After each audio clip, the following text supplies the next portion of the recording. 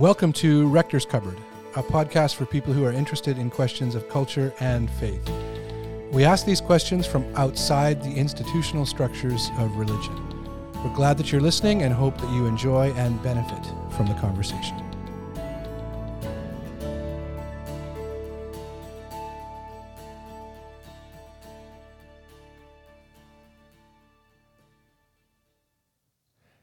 There's an interesting documentary on Netflix. Well, there's a number, but the one I'm thinking about, I think it's called The Last Blockbuster. And it talks about Blockbuster Video and the very last one, which is in a small town in Oregon. It's interesting that it's on Netflix because Netflix maybe was part of killing Blockbuster. When I was a kid, you spent your Friday night or your Saturday night when I was a young adult going to the video store and standing in front of a wall and selecting a video, and you hope they had it in and all that kind of stuff, and you had late fees and everything else. And now there are no more Blockbusters. The Bible never said that the gates of hell would not prevail against Blockbuster, but apparently the gates of hell will not prevail against the church. But at times it can seem like we're waiting for the last Blockbuster to close. The church, in many people's minds, is in decline. You may have participated in church quite exhaustively in your past, and now maybe don't go to church at all. What is the church? Who is the church? Does the church have any role in society right now? What do pastors think about that? What do others think about that? Here at Rector's Cupboard, we were really pleased to be invited to enter into conversation with a friend of ours, David Goa, who is an author and museum curator, writer on all kinds of different topics of faith and culture. He's the founder of the Ronning Center for Religion and Public Life, and he's a bit of an Orthodox theologian as well. And so he said, why don't we talk about the church, who the church is, what the church is, and what people have to say. So this series is what has so far come out as a result of that invitation. We speak with a number of people who care about the church and are willing to ask some of those honest questions about where the church is at and what the future looks like for the church in the days ahead. We've got 7 episodes, and we'll be releasing those every couple of days. And so if this is the first time you're listening, if you're listening as they're released, that will be the cadence. We hope you enjoy the conversation.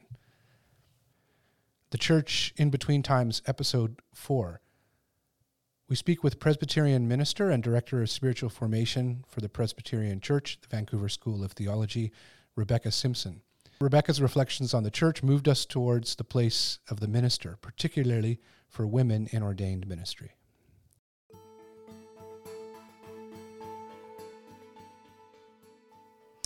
I love the church, even if often she's the whore of Babylon.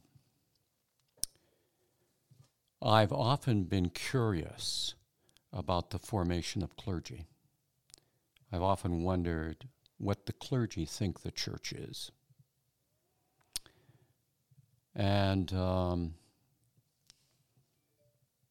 also, what do they understand themselves to be doing? What is their place within the community? What is their place within the world?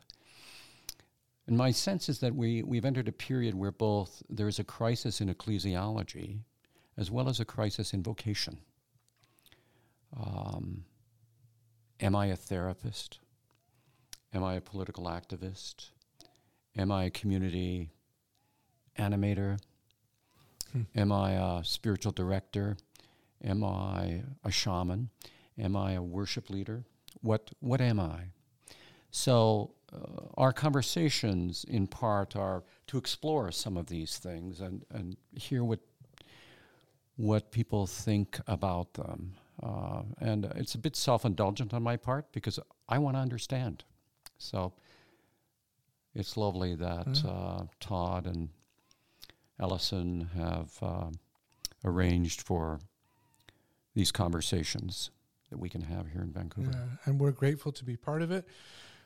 We're joined for this conversation by Rebecca Simpson, who is minister at St. Paul's Presbyterian in Mission, BC, and over the last period of time also been overseeing the Presbyterian formation for students at the Vancouver School of Theology, among other things. So, Rebecca, welcome. Thanks for joining in the conversation on clergy and the church. Great to have you here. So glad to be here with really you. good to have you here. How did you come to take clerical orders?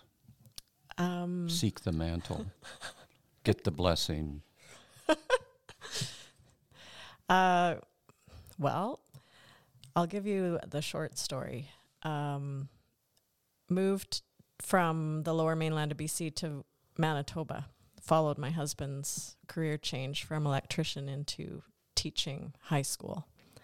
Found myself in a little tiny one-horse town. Shout out to Swan River, Manitoba. Drove into town in the evening with a crying baby and a toddler in my car and my husband's truck packed to the rim. Drove past a little Bible college in like a portable. Looked like a high school portable. And I drove by there and I thought, I wonder what they teach there. I wonder if I'll go there. I mean, when I look back at that now, I think, I don't know. My husband was contemplating taking a master's degree and he needed to sign up for in administration, in counseling, what would it be? And we're sort of doing that parental, like, nighttime in the bed. Oh, don't forget this. Oh, don't forget that. The light's out. We're falling asleep. And I said, you need to get your application in. And he said, no, you should go get your master's. Well, I have a degree in an education degree with a master in biology. I was a high school teacher. And I said, I don't want a master's in biology. Like, I've kind of explored that as far as I want to go. And I said, in what? And he said, in theology. Like, literally, it was, do you get up to go to the bathroom in the night and you can make your way to the bathroom without turning on the lights because the way, right? Well, I was like... As long as somebody hasn't shut the door. Right, exactly. Or children haven't left toys as tripping hazards in the hall. It might be painful. It might be painful, but you know the way. And in this moment, I'm laying there falling asleep, and it was like a hand went in front of me, reached past my shoulder, and flipped on a light. And I looked around the room in my mind's eye, and I had no idea there was a light in this room. I'd just been sort of making my way around and figuring stuff out. So it was really like a very flash sort of moment. And I had been a Presbyterian for a few years from the Lower Mainland area, Maple Ridge. And so I got on the phone and I called my home minister and said, what do I do now? So I found my way into Vancouver School of Theology, but before that... Never the portable. No, okay. Never the portable. So the thing is although I was a Presbyterian, I was totally clueless as to the lay of the land when it comes to denominations. My parents had met in a non-denominational full gospel kind of 70s Jesus movement kind of thing. 70s charismatic kind of. Yep, with an American kind of apostle-like fella, very charismatic, came in. My mom was born and raised Presbyterian, but her mom and dad were Roman Catholic Presbyterian. Married in the coat closet. At the Roman Catholic Church in Saskatchewan, right? Because my grandpa didn't want to convert to Catholicism. So they never darkened the door of a church again. Sent their daughters down the street to a Presbyterian church because that's what was nearby. So grandma moves from Alberta to BC, comes to my parents' home and says, take me to the nearest Presbyterian church. I want to meet the guy who's going to bury me. My dad and I look at each other. Dad hasn't been to a church forever because, of course, this full gospel, free roaming church has broken up years ago. Lost all their friends, all their family.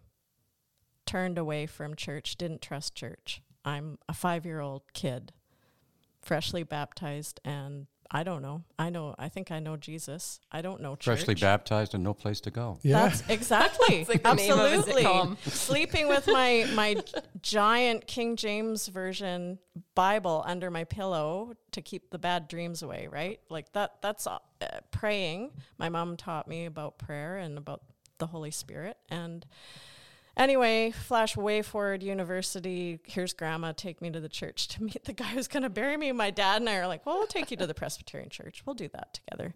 So we took Grandma. My mom's like, I'm not going.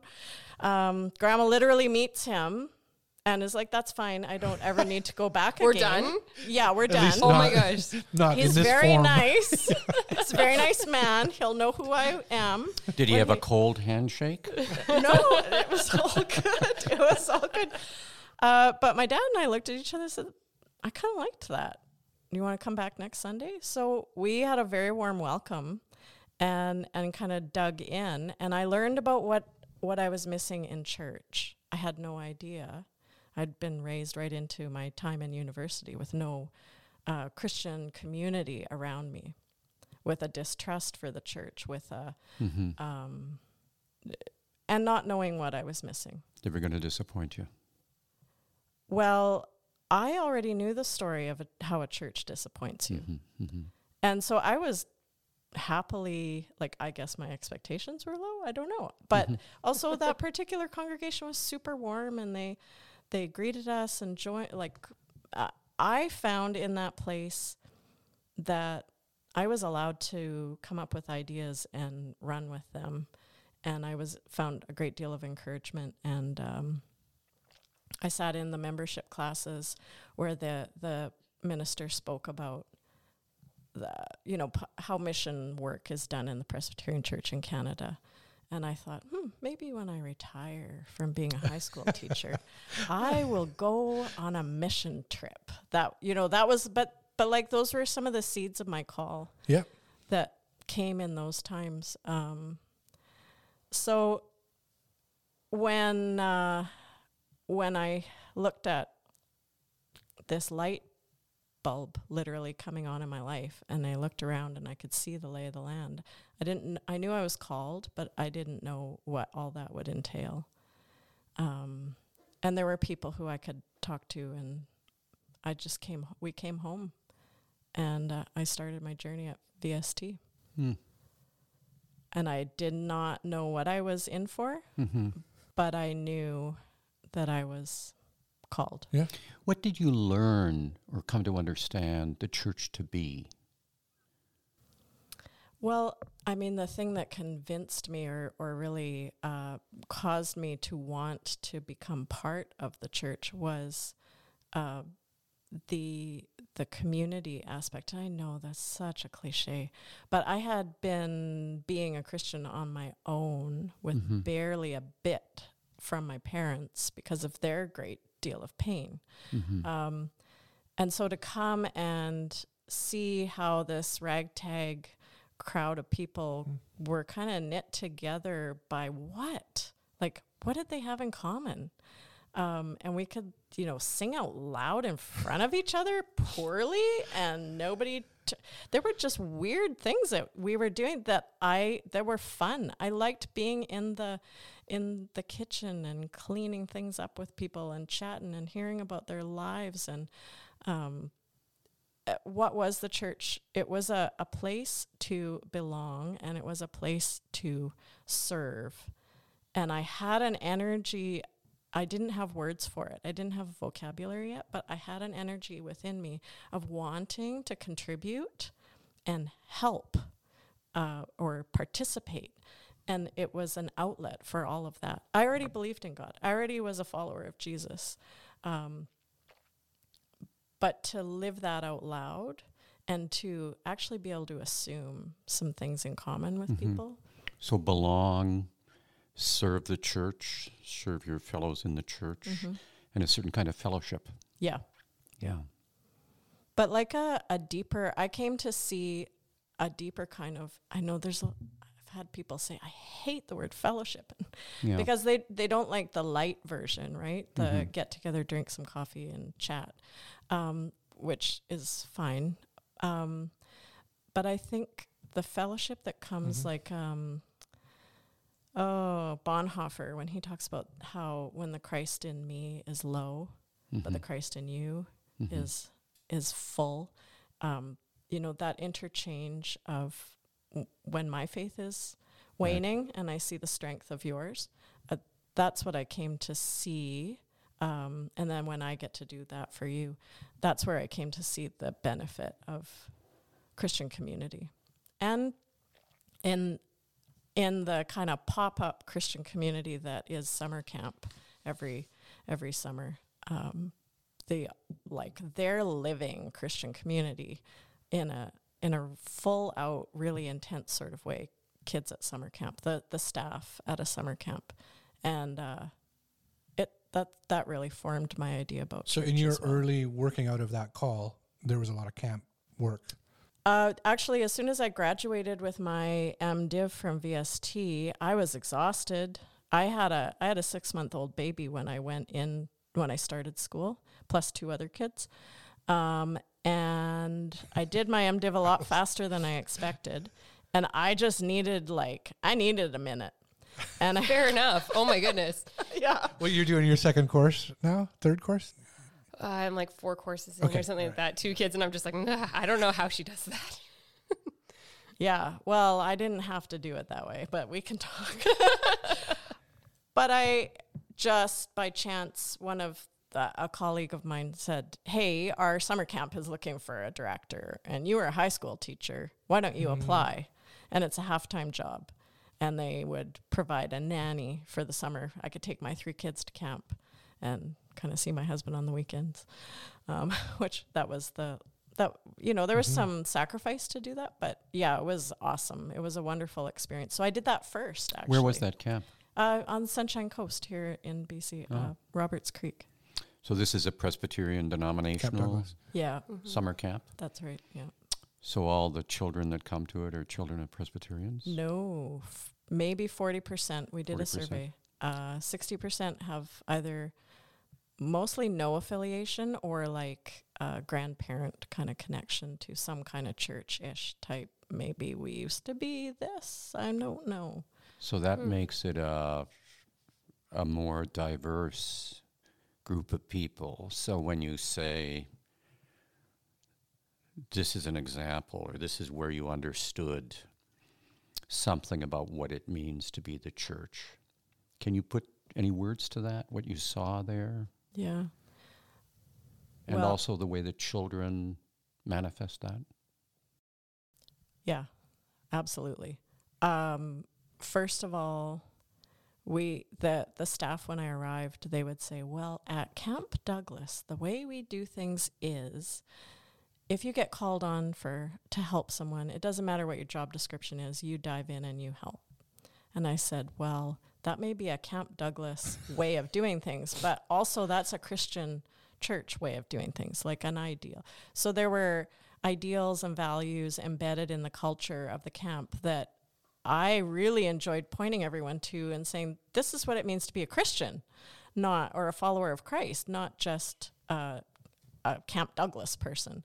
There's that piece. Then there was also, if you stop and think about the activities of a Christian summer camp, you're praying and singing in the morning. You're praying and singing before every meal. You're getting a staff Bible study, a kids Bible study, a message at the campfire, a morning chapel. The days were punctuated by a focus and a turning to prayer, worship, singing together. Almost makes you as good as the Muslims. 5 times a day. Yeah. But in a way that was just woven in naturally too. Yeah. Yeah. Well, or a Benedictine monastery. Sure, right. Yeah. Mm-hmm. So the other piece was striving to see that all the mountaintop experiences we were having at the camp, who do we attribute this to? Is it because grandma footed the bill for the camp fee? Is it because the staff are really well trained? Is it because somebody donated the land so we had a spot on the ocean? Well, yeah, but also Jesus, right? So the the fun part of being in that Christian community was helping the young people to teach the children, the campers, if the kids feel loved, if the kids feel they belong, if the kids feel like they had a really good time, can we teach them that that's because of Jesus? That it's not us that provided it, but it's by the grace of God that this came into your life. And because we came from all different places, not all the staff were Presbyterians, and some who were didn't know what that even meant, we stuck to the fundamentals.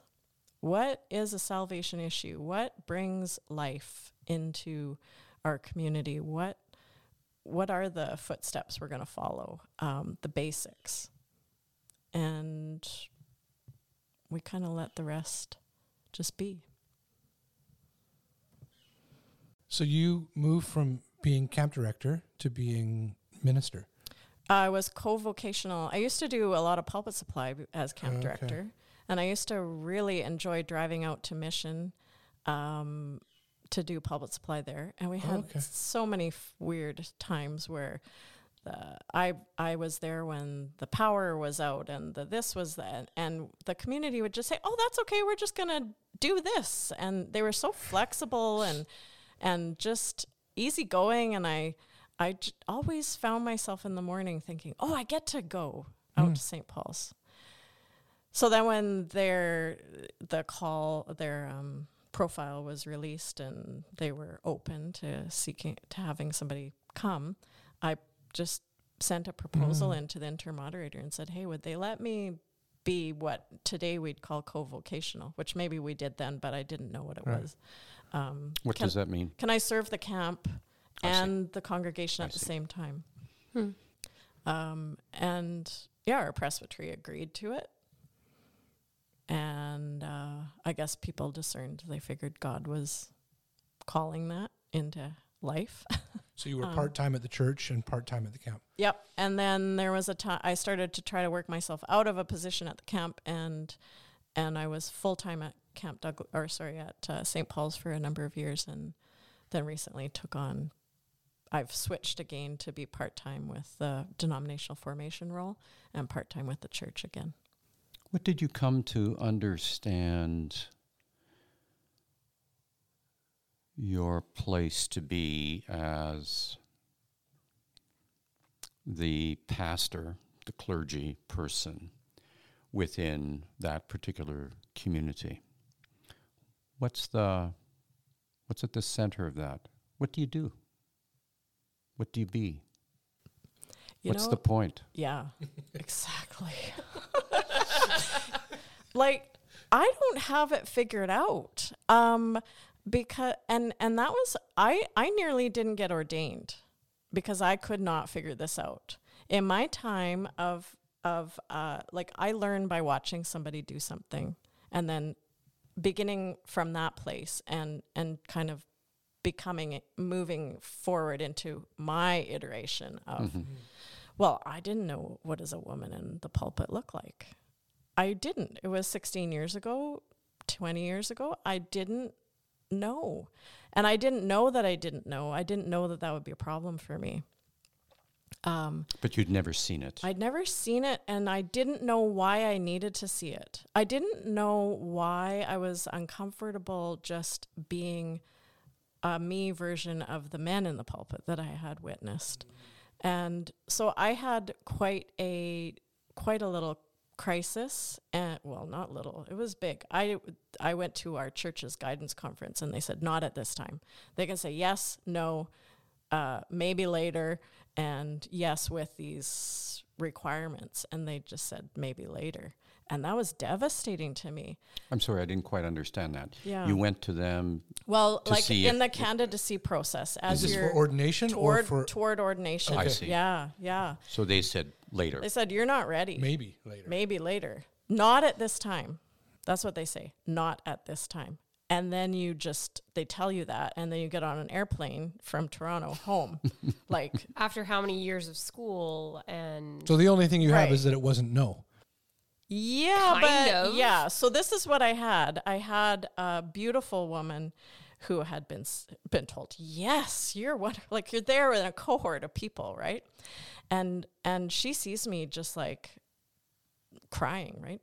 She says, come here, we're going to pray. Like, the bus is leaving for the airport in half an hour. We're sitting cross-legged in the grass, and she's holding my hands, and she's like, I'm a prayer counselor, and we're going to pray. And I was like, okay, whatever.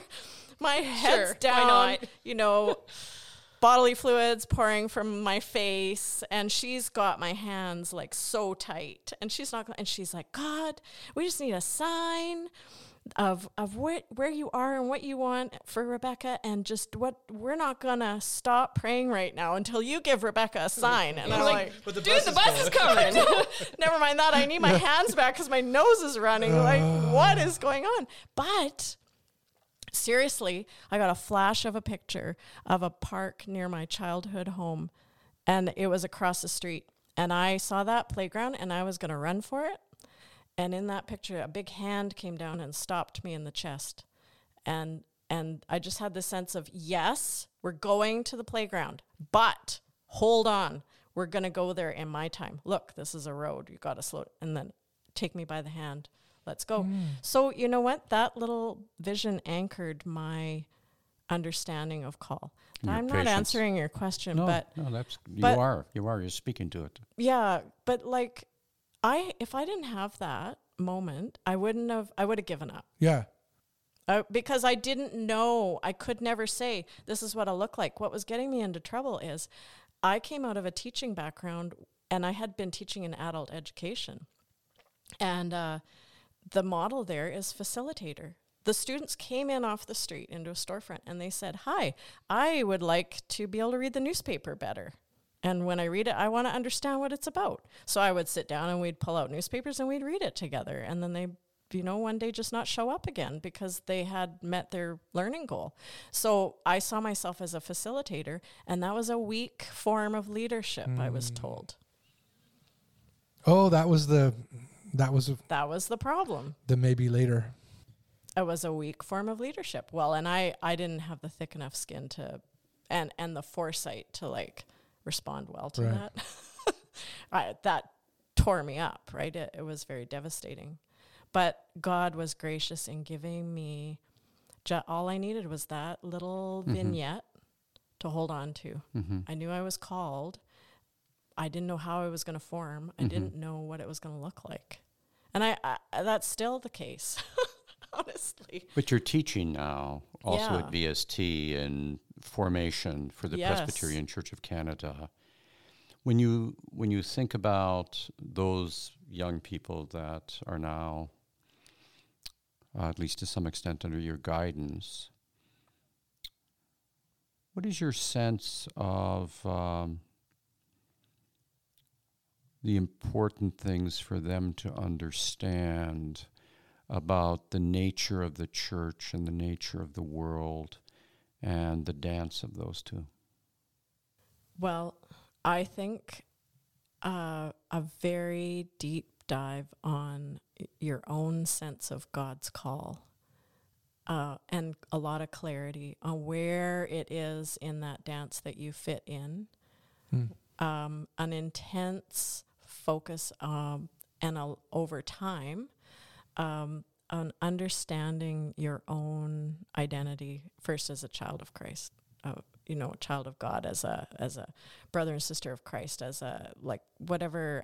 What's your branch look like as attached to the vine, as an individual, but then in community, in leadership. What are your really basic things, like what are your gifts and skills and stuff, but also what's your distinct identity, right?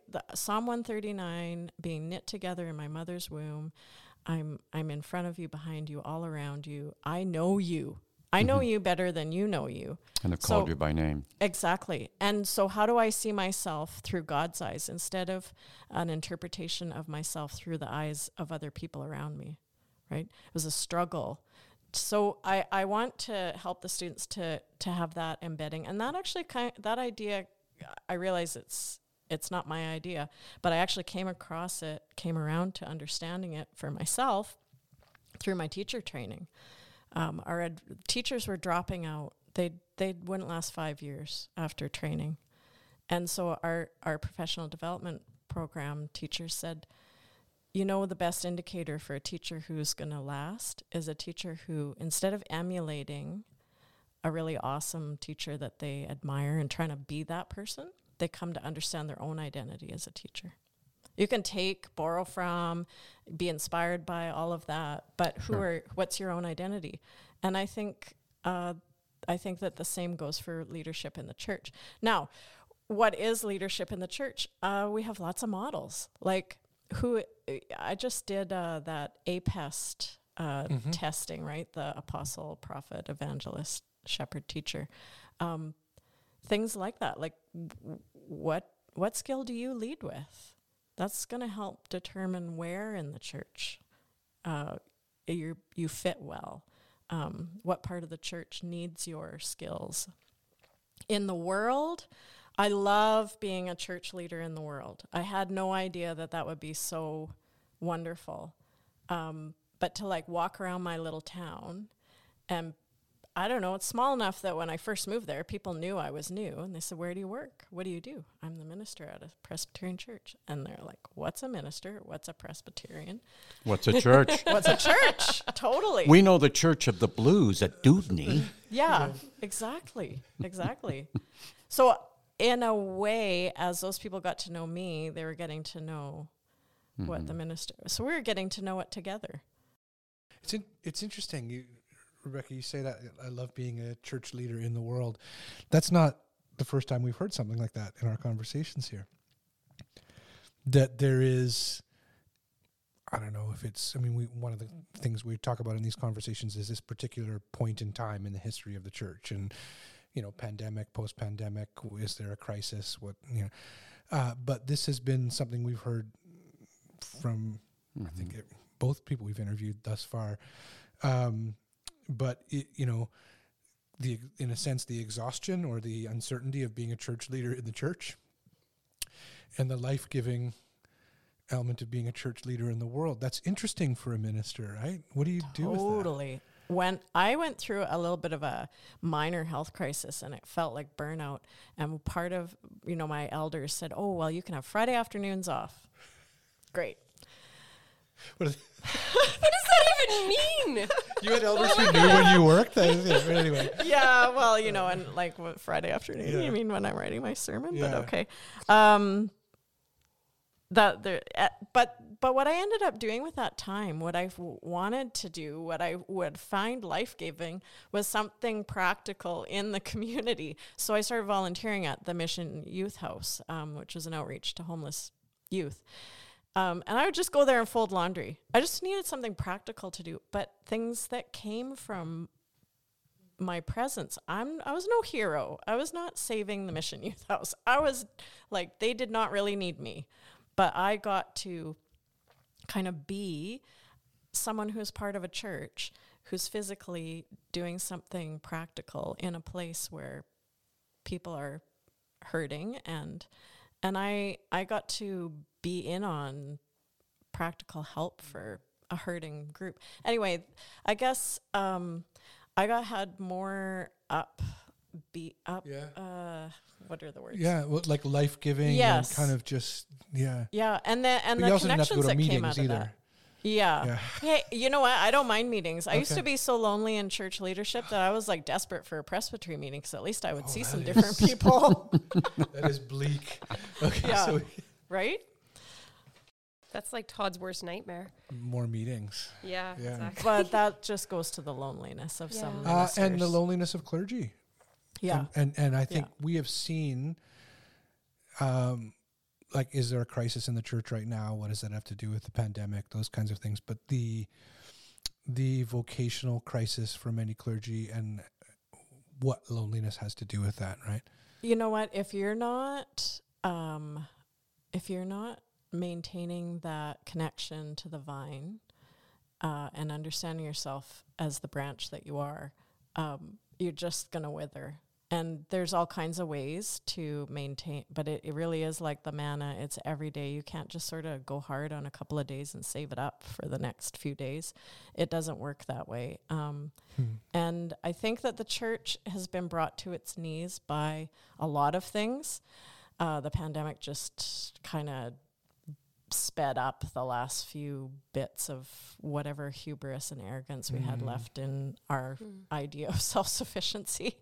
And laid bare the fact that we don't do well when we're too powerful and influential and have a lot of authority.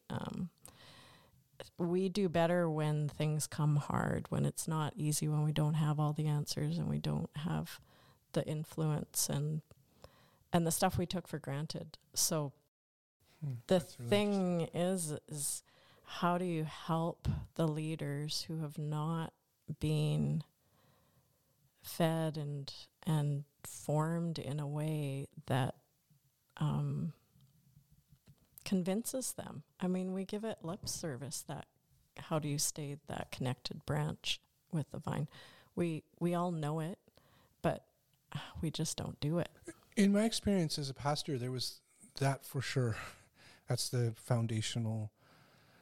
But you're kind of pointing to another piece of the, if being a minister or clergy was a struggle, I think that, which is, how do you find freedom from the perceived expectations of the congregation? And I say perceived on purpose because often I realized those were expectations I was putting on myself, but the congregation was not putting on me. 100%. In other cases, there were absolutely unattainable expectations. I would often, someone would come in and give me a bulletin from the church they were at, some giant church. And we just went to this church. Thank you for this bulletin. Yes. That tells me what we will never be able to do. Yeah.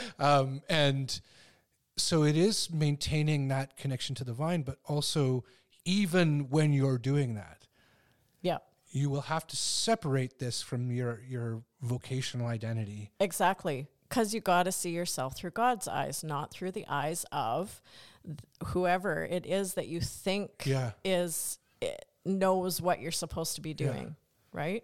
In the long history of the church, there's been some ways of understanding that, because it's understood that requires a spiritual discipline. That's not something that you can just do, because our passions, that is our nostalgia, our utopian dreams, are constantly plaguing us, and they're becoming the prism through which we see the present, and they rob us of the present. 100%. So, at least at its best, the Christian tradition has understood the bishop as being the pastor to the pastors, and in many periods, healthy periods in the church, pastors, priests, would have I'm hesitant about the term, but it's the term that's used historically, a spiritual father or spiritual mother, someone who they have confidence in and who they can speak their heart to. Yes. And on occasion, somebody who can read their heart even when they can't read it themselves. Yes. So there are these two dimensions, and one of them, because in the Eastern Orthodox Church, in any case, bishops were always called from the monastic world. And in the Orthodox tradition, the church is a spiritual hospital. Monasteries are the insane asylum. So you choose people from the insane asylum. Silent to run the hospital? Often they take over. The worst cases take over the monasteries. There's no question about that. But sometimes they don't. Sometimes it becomes a hothouse and you really get spiritual genius. And when those people are chosen and become bishop, they then become very profound pastors to the pastor. And I've often wondered say in the Lutheran Church that I've known a little bit, even where they've reintroduced the episcopacy, the bishop is a CEO. The bishop's a manager, an administrator. And so this loneliness that pastors are faced it's exacerbated by is that. Terrible. Yeah. It's terrible. Because you think I'd have to answer to them and perform for them. And then we feel like we have to be the mini CEO of our little time, our little franchise, right? Well, And the Presbyterian Church is structured in this very, very definite way. I mean, it's a remarkable kind of structure, and it is about order. It's about order and process. yeah, and like our bishop, if we had one, would be our presbytery, Yeah. which is our colleagues who are also our bishop. And The so collective is the bishop, yeah, the the presbytery. the other ministers and elders together form the presbytery, and they're already worn out and trying to carry this institution that made sense for a short period of time in the 50s. And now we've got to keep it going. So it's an amazing thing to fantasize the possibility of a committee being your spiritual assistant. Oh, That's interesting. But you know, That's the interesting. thing that where I have hope for the church is the places where I see, like I bumbled myself into by crying for help, and some colleagues invited me into a little mentoring group where we had that wise, experienced pastor who would meet with us monthly, all Presbyterians, so we could talk about the institution in its denominational expression. And we could be honest and encourage each other. We got the few tips and tricks, but mostly for me, it was just a safe place to say how things were. and realize you're not alone. And Yeah. yeah, So there's lots of things along the way that help us. But the big thing is getting out from under the burden of dragging an institution. That's not the church. I see in what you're doing now, I'm talking about the Presbyterian formation, the St. Andrews Hall work, VST. David, when you refer to like spiritual father, spiritual mother, there's an aspect of that in that work. And there's such life in that, right? There's such like, it's so, looking at that bivocational part of your job in the church, and I can feel this now and I identify with it from my own time of being a pastor.